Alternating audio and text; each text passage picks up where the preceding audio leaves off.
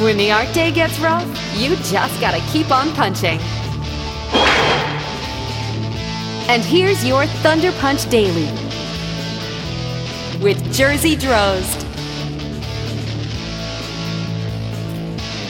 I'm supposed to talk about my latest drawing, and what is my latest drawing?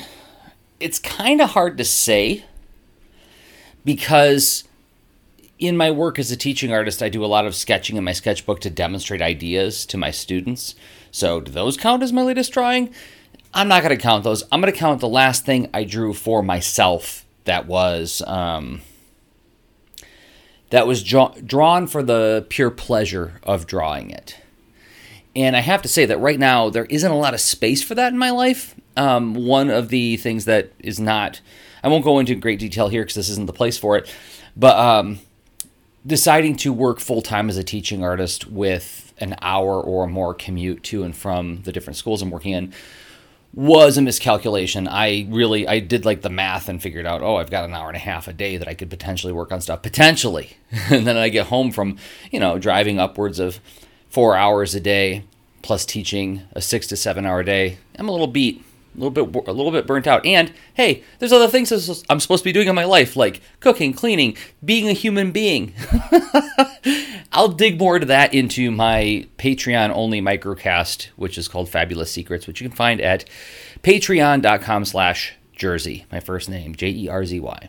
But let's talk about the most recent drawing that I did that was in my sketchbook for my own pleasure, and it's in the post for this episode, and it was a drawing of the mercenaries from my next Dr. Bear story that I'm working on, The Case of the Frozen Sailor. And the four mercenaries are Dick, this little monkey character, Shenandoah, this giant cat barbarian, and Cobros, which is a two-headed cobra monster. And it's just them running down some kind of tunnel looking panicked. And it's a scene from the upcoming book, the book I'm working on here and there. And so I thought about, how do I talk about this? Why did I do this drawing? It's a quick little sketch. It's nothing fancy. It's nothing spectacular. But I drew it, I think, because I want to keep my relationship with these characters alive. While I'm in this state where I really can't do either A, writing the book, which is to say thumbnailing it, writing with images, which is, that's a big task that I've only just begun. I'm only 30-something odd pages in at the time of this recording. Or B, do development sketches and development illustrations, which is something I like to do, where I'll do some fairly finished, illustrations of scenes that could potentially happen in the book. I did this with the first Dr. Bear book, and I'm doing it for the second one. It's a way to sort of develop the visual style of the thing while also creating something that I can push and ship out to my Patreon, my Instagram, etc., to keep the heartbeat alive and everything like that. The thumbnails I can't do that with as much. But I don't have time for either of those things lately. It's been a good month since I've had a chance to really do any of that kind of drawing. And as a matter of fact, I've only had really one day off in the last month because teaching full time. And then on the weekends, I'm doing comics festivals and stuff. Oh, poor little baby, you're in demand. I don't mean it to sound like that. What I mean is that I committed to a lot of stuff, and I'm pushing through all that right now. And I'm looking forward to December, where I don't have quite as many commitments. So I don't have time to do that kind of development. So one of the things I like to do when I find myself really strapped for time is let's just do loose, rough sketches of the people and events of the story you're working on.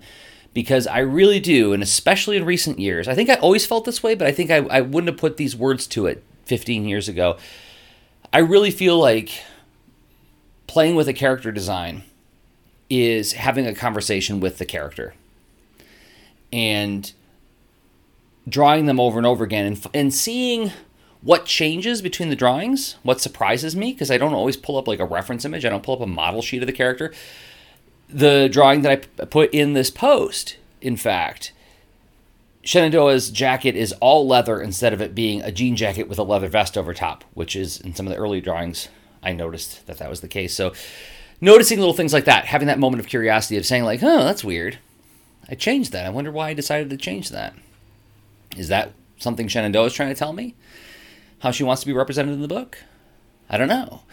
So that's how I think of these kinds of sketchbook drawings, is like keeping a relationship alive with the characters. And another thing I like to remind myself is that, like, it's just like working out. A little bit is better than nothing.